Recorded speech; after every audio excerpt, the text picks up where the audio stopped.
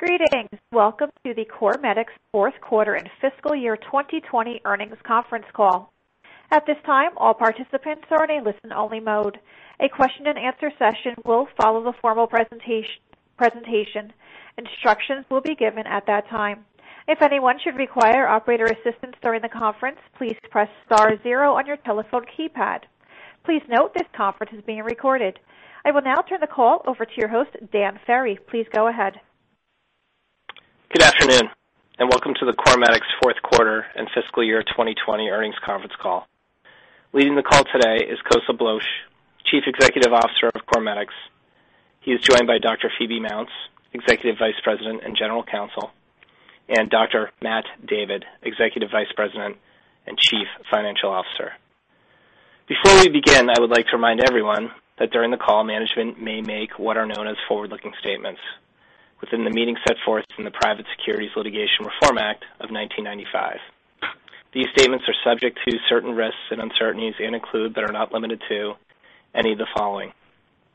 Any statements other than statements of historical fact regarding management's expectations, beliefs, goals, and plans about the company's prospects, including its clinical development program and marketing approval for DefenCath in the U.S. and other product candidates, future financial position, future revenues and projected costs, and potential market acceptance of DefenCath, Neutrolin, and other product candidates.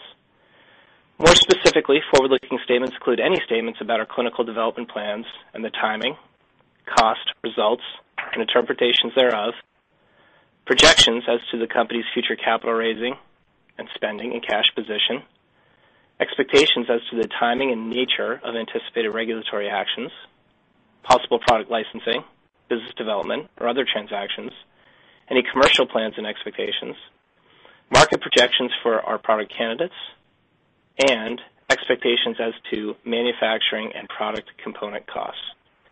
Actual results may differ materially from these projections or estimates due to a variety of important factors, including, but not limited to, uncertainties related to clinical development, regulatory approvals, and commercialization.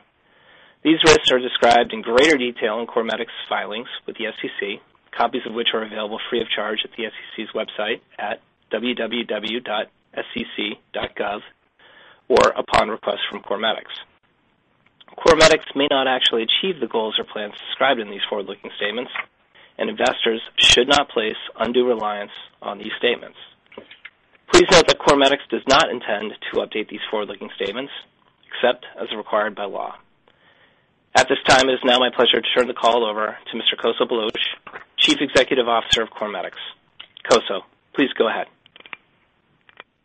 Thank you, Dan. Good afternoon, everyone, and thank you for joining us on this call.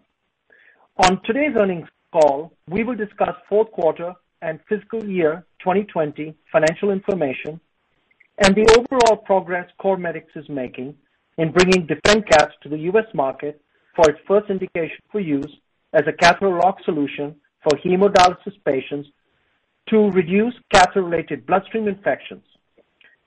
Joining me on this call are Phoebe and Matt. 2020 was a year where Cormedix continued to make significant strides.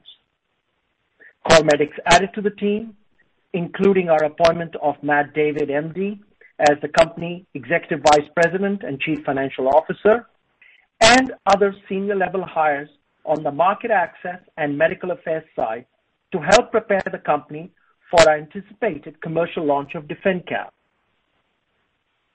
In July, Cormedix announced a $23 million equity financing that brought in capital, new institutional holders, and broadened our Wall Street relationship with banks and research analysts. Late in the summer, Cormedix announced the acceptance by the FDA of our new drug application, the NDA, for DefenCath.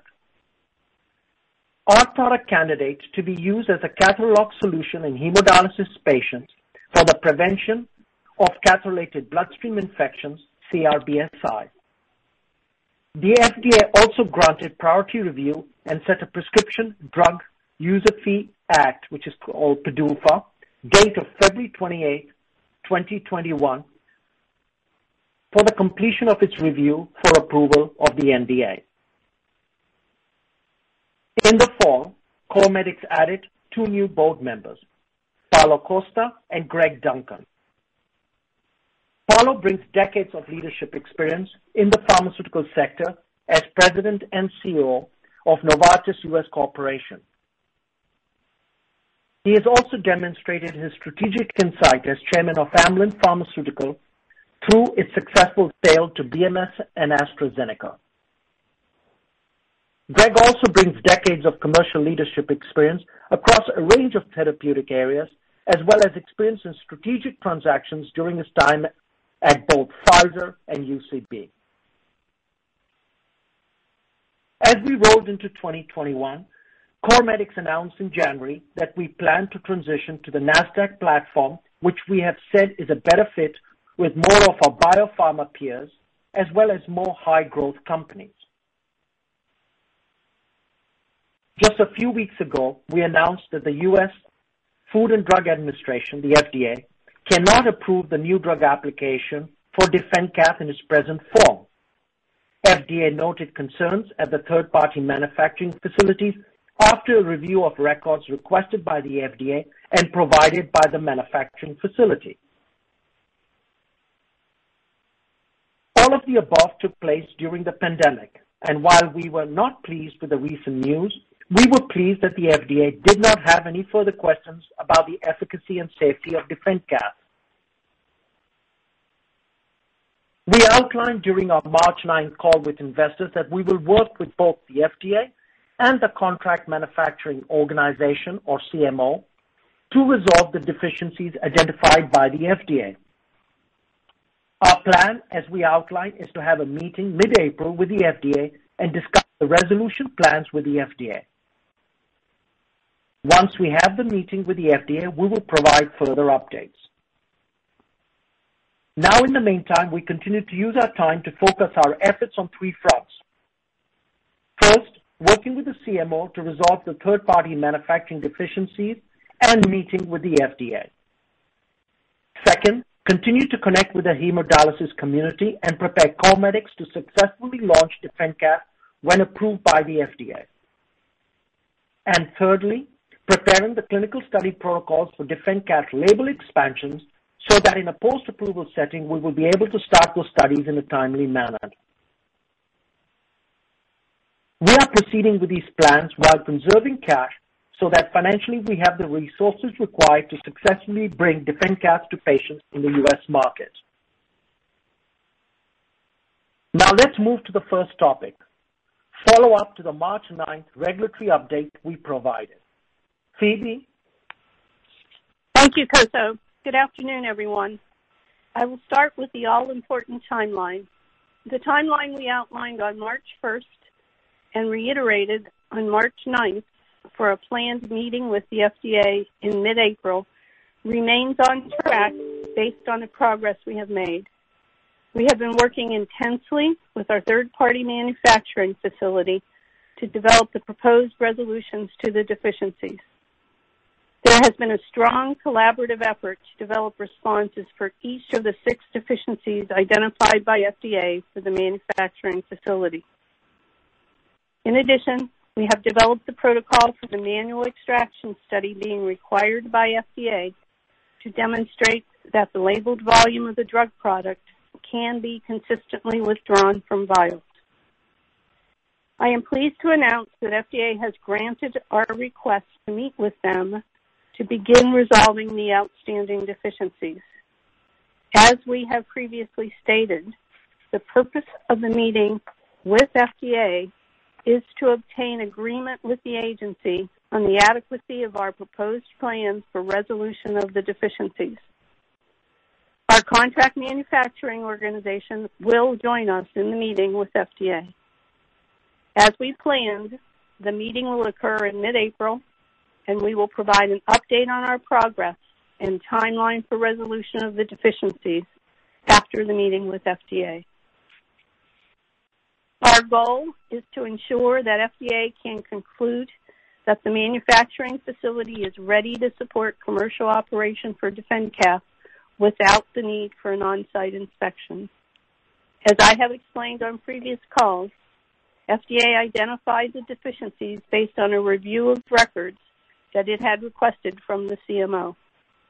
There was no on-site inspection due to travel restrictions in place because of the ongoing COVID-19 pandemic. The travel restrictions have resulted in an ever-increasing backlog of inspections at the agency. We are hopeful that FDA will continue to recognize the potential for DefenCath to address an unmet medical need of reducing life-threatening, catheter-related bloodstream infections and complete the review of the manufacturing facility using the records review approach to approve the NDA as quickly as possible. Thank you, and I will now turn the call back to Matt to cover financial results and cash guidance. Matt? Thanks, Phoebe.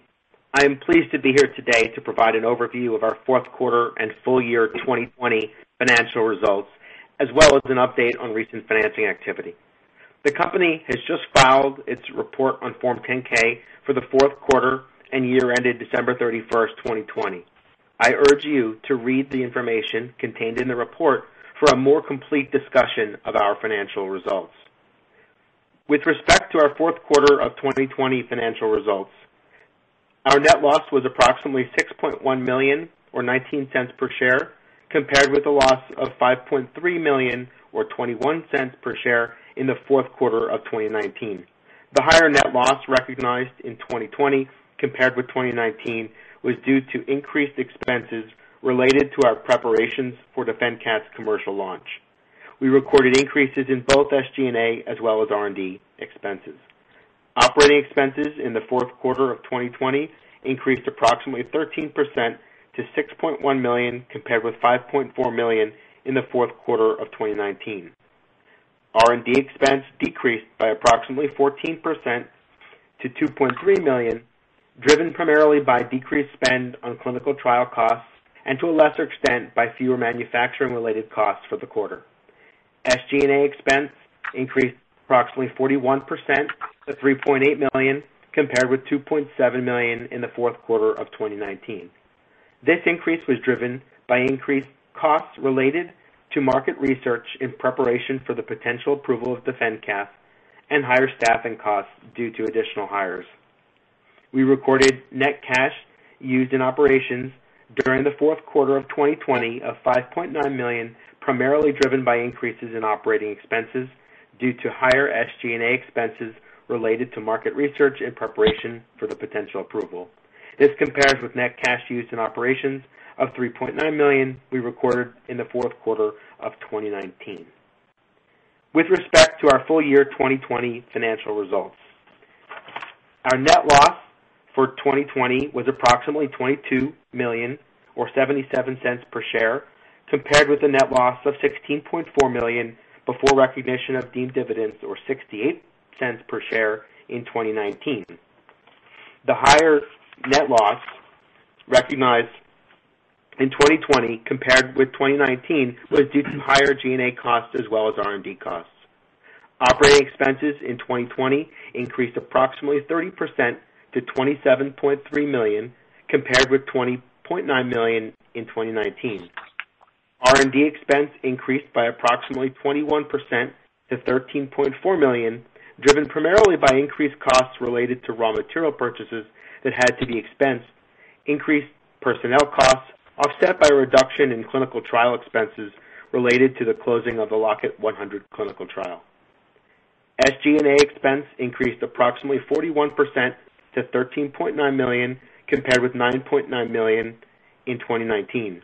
This increase was driven by higher staffing costs due to additional hires as well as increased costs related to market research in preparation for the potential approval of DefenCath. As we have discussed on our March 9th investor call, Cormedix is in a strong position from a balance sheet perspective. Inclusive of our year-end cash and equivalents of $46.3 million and proceeds of $41.5 million from ATM issuance following the end of 2020, the company has December 31st, 2020 pro forma cash and equivalents of $87.8 million. We believe this gives the company flexibility to work through the manufacturing issues that have been described, continue to prepare for bringing DefenCath to market, and take Cormedix at least into the second half of 2022. While we are continuing to work through the identified manufacturing issues, we also intend to be active participants in several upcoming investor conferences as we continue to look to diversify the shareholder base and raise awareness among the investor community regarding Cormedix and DefenCath's potential value proposition. With that, I would like to pass the floor back to Koso. Thank you, Matt. Let me remind you that hemodialysis segment represents a significant market with a very large unmet medical need. Today, there is no pharmacological agent approved in the U.S., where patients urgently need an antimicrobial catheter lock solution for preventing of CRBSI in central venous catheters. DefenCath would be the first antimicrobial catheter lock solution approved by the FDA in the U.S., where deaths occur in as many as 35% of hemodialysis patients experiencing a CRBSI. I believe that should DefenCath be approved by the FDA, it can rapidly become the standard of care in the U.S. To summarize, we continue to use the time to focus our effort on three fronts: working with the CMO to resolve the third-party manufacturing deficiencies and meeting with the FDA. Second, continuing to connect with the hemodialysis community and prepare Cormedix to successfully launch DefenCath when approved by the FDA. And thirdly, preparing the clinical study protocol for DefenCath label expansion so that in post-approval setting, we will be able to start those studies in a timely manner. A reminder that while we are initially focused on the hemodialysis market, we are determined to seek additional indications for DefenCath use in central venous catheters, oncology, and total parenteral nutrition patients. We have had previous discussions with the FDA on the clinical trial design for use of DefenCath as a catheter lock solution in oncology and total parenteral nutrition patients, and are working to develop the protocols with the goal of finalizing the regulatory pathway for reducing catheter-related bloodstream infections in these additional patient groups and executing on these plans on a post-approval basis. In conclusion, we remain confident that we have the right team and appropriate resources in place to resolve the third-party manufacturing deficiencies that have been identified and bring DefenCath to the hemodialysis patients in the U.S. We expect to provide an update post the FDA meeting over the coming weeks. Thank you for your continued support of Cormedix. And with this, I will pass the floor back to the operator to open it up for questions. Stacy? At this time, we will be conducting a question and answer session. If you would like to ask a question, please press star 1 on your telephone keypad. A confirmation tone will indicate your line is in the question queue. You may press star 2 if you would like to remove your question from the queue. For participants using speaker equipment, it may be necessary to pick up your handset before pressing the star keys. Our first question comes from Jason Butler with JMP Securities. Please go ahead. Hi, thanks for taking the questions. First one on the FDA meeting. Obviously, you said the goal of the meeting is to gain alignment with FDA on the resolution plans, but just wondering if you will actually have any of the work requested by FDA completed by the meeting, either in terms of documentation protocols or the vial fill volume study or airflow visualization studies that they asked for. Will you have actually completed any or have any new data to take to the meeting? Well, Thank you, Jason. Sorry. Thank you, Jason. Let me pass the floor to Phoebe. Thank you for the question, Jason. As you know, when you request a meeting with FDA, you have to put a background package together and justify to the agency that it's appropriate for them to grant the request based on time and information available. They don't want to meet with you if it's premature. So, yes, we obviously were involved in developing the proposed responses. Some of those proposed responses involved existing documentation, and we make sure that where we could, we provided information that was responsive to the deficiency. So there is new information there for them to review for some of the responses. Great. And then just one more clarification question on that, on the complete response letter there. You mentioned that there was a couple of questions related to equipment that was not relevant to DefenCath. Is it still your view that those parts of the CRL are for equipment not relevant to DefenCath? Yes, Jason. The issue was planned expansion at the manufacturing facility, which involved installation of new equipment. That is new equipment not intended for manufacture of DefenCath. So the information that has been used and is in place is the appropriate equipment for DefenCath manufacture. Okay, great. And then just last one from me in terms of the development plans for additional indications or use settings. Any color you can provide at this point on the scope of those development programs specifically? Do you think you need, phase 3 efficacy and safety studies, or could there be other potentially more rapid strategies to get those additional indications added to the label? Phoebe? As you can imagine, those are issues that need to be discussed with FDA before anyone starts a trial. You want to make sure that the agency is on board with the way you intend to conduct the study and gather the data. So we will obviously meet with FDA at the appropriate time and talk to them.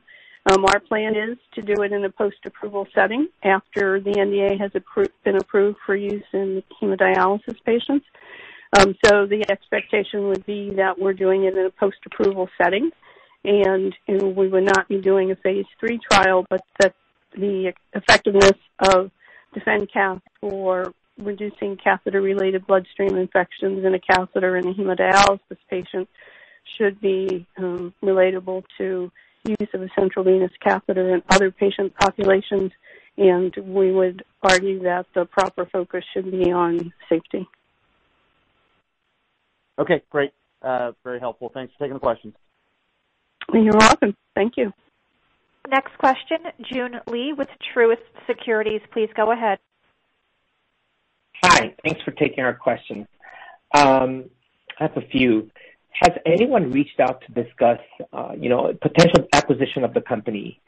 I mean, if DefenCath is as good as it looks on paper, and if the CMC issues are as remediable as you say they are, wouldn't some obvious players make an offer for the company? Just curious if you can make any comments there, and I have follow-up. Thanks, Joon.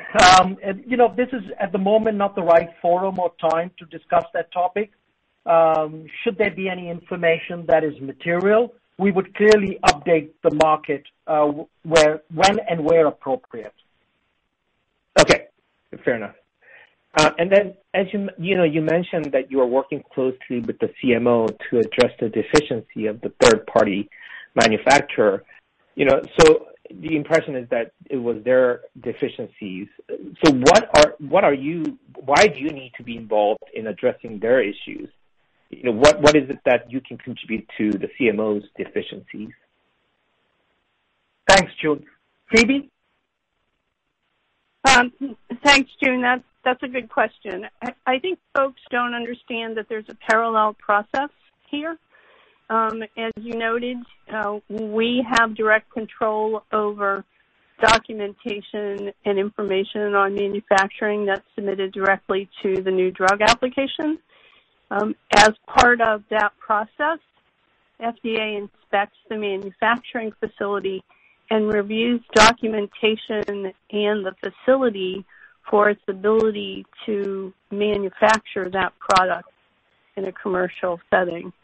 So the inspection by FDA, whether it's by a records assessment or an on-site inspection, involves reviewing manufacturing records for the product in the NDA, but it also goes broader than that. It goes to the actual facility and the equipment and the maintenance and the training and the personnel. So it's a parallel process, but obviously they are intertwined and can't be separated because FDA is there to look at the potential for that facility to manufacture the product that's the subject of the NDA. Got it. Thanks for the clarification. And the last question is, at the meeting with the FDA in mid-April, will there be a determination as to whether a site visit will be needed or not? And is it still the case that the site visits are unlikely to occur within the next 12 months due to various restrictions? And if that determination is made during the meeting, how quickly would you be able to share that with the street? Thank you. Phoebe? So obviously that's one of the topics for discussion with FDA. We obviously, as I said in my comments, would like the FDA to continue its records assessment and determine that it doesn't need to do an on-site inspection. We'll know after the meeting. I doubt that FDA will give us a definitive answer, but we'll certainly know if that remains a possibility. And as you noted, and as I said, there is a backlog of companies waiting for on-site inspections because of the travel restrictions. And it's not clear without a discussion with FDA and having more information available as to the timing of when that inspection would take place. But again, that line of communication is between FDA and the manufacturing facility. And I think implicit in this discussion is that this is not a unique issue for Cormedix, that this is an industry-wide problem. And I think it's clear that the GAO has stepped in and asked FDA for a plan for resolving the backlog. And so I think it's incumbent upon industry and FDA to figure out how to get through this backlog as fast as possible so that patients aren't denied products that can save their lives. Got it. So just to clarify, if I understood this correctly, is it the case that you will be able to share the update with the street right after the meeting, or will you be waiting for the minutes, which could take several weeks? Or is it the case that you won't be able to disclose the contents of the meeting because that is actually a communication between the FDA and the CMO? Which one is it? I wasn't clear what It's a simple answer, June. We'll be providing an update after we meet with FDA. Okay, thank you. Looking forward to the updates. Next question, Chad Messer with Needham & Company. Please go ahead. Great. Thanks for taking my question. We've covered a lot of ground on this in previous calls, but just wondering what additional details you may be able to share with us in terms of expectations for timing, assuming we do have a positive outcome here, and we are looking at the potential label expansion into the oncology and parental nutrition indications. What might that look like in an ideal situation in terms of getting information back to us? So, Chad, I think you got two parts to your question. The first part is what other color will we be able to provide in terms of timing of our current situation, and then about label expansion. So let me start, and Phoebe, then you can add into add any other components to it. But like we said, after we've met with the FDA mid-April, we will provide an update to the street, the best update we can provide based on the meeting that we have with the FDA and the clarity we've got as to the plan we've got for our resolution.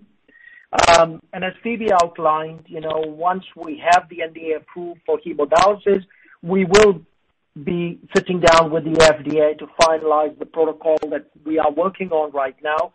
And assuming we've got alignment with the FDA on that protocol, we will then provide another update to the market in terms of what the timing and what the study will look like. But it's too early right now to speculate because it can be a variety of different outcomes. So I wouldn't want at the moment to speculate. Phoebe? I think you covered it. Thank you. Great, thank you. Next question, Andrew DeSilva, B. Riley & Company. Please go ahead. Hey, yeah, good afternoon. Thanks for taking my questions. I got a few quick ones. Phoebe, just you noticed, or you noted actually that a lot of the CRLs or CRL-related activity in the market is maybe more of a factor related to macro pandemic-related issues with the FDA and their ability to travel. I was curious, does that also relate to the manual extraction study and the airflow visualization study, or are those items that don't really fall under the aspect of them needing to travel to actually look at stuff? Well, you've mixed two issues there, Andy. The first one, the airflow dynamics, comes from information provided from the manufacturing facility to FDA as part of the records assessment. And so that is information they would ordinarily include in an on-site inspection. The manual extraction study came in the CRL to us. So remember, very early on March 1st, we said that we were not aware of what the deficiencies were in the records assessment for the manufacturing facility, because that was information that went directly to the manufacturing facility. But the manual extraction study came to us in the CRL letter, in the complete response letter, sorry. So that is something that was not involved in the assessment of the manufacturing facility. So it would theoretically, even if the pandemic wasn't going on, that deficiency still would have warranted a CRL? Am I understanding that correctly? That's something you'd have to ask FDA. I can't answer that question for you. Okay. And then, I remember last time when you had your call, we were talking about Class 1 or Class 2 submissions. And I was curious, since the majority of this is actually non-efficacy related, I remember reading something about, at least with supplements, that if it's non-efficacy related, it doesn't even fall into Class 1 or Class 2. Do you know if that's applicable in this situation? Or is this definitely, because it's an NDA, going to be a Class 1 or Class 2 resubmission distinction? Timing is clearly a critical issue in this process, and that's a topic for discussion with FDA, so hopefully we'll have more insight after the meeting in mid-April. Okay. So procedurally, you don't know if this could actually even fall outside of outside of Class 1 or Class 2 and just have kind of its own category for non-efficacy? It's worthy of discussion with FDA. Okay. And just last questions for me, a couple quick bookkeeping. Can you let us know, since you're not really working any commercialization activity, how we should think about OPEX in the first quarter? Is the fourth quarter a good representation of what the first quarter would look like? And then with the tax credit, I think over the last couple of years it's been split between the first and the second quarter. Should we model that in for the first quarter or the second quarter? Thank you.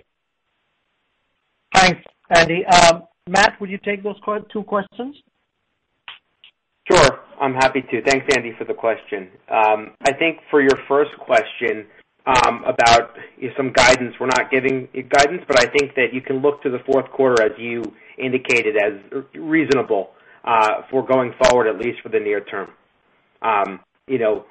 Likely come in below that as a target, but I think it's a reasonable assumption. Okay, in terms of operating expenses. I think moving on to your second question about the tax credit, I think we stated in the press release that we expect that to close in the second quarter. Okay, perfect. Thank you for the color. Best of luck going forward, and good luck in your meeting as well. Thank you. Okay. Thank you. I will now turn the call over to Dan Ferry for additional questions received from the audience. Thanks, Koso. Thanks, operator. Koso, we have some, or at least we have one additional question from the audience here. It is directed to you, Koso.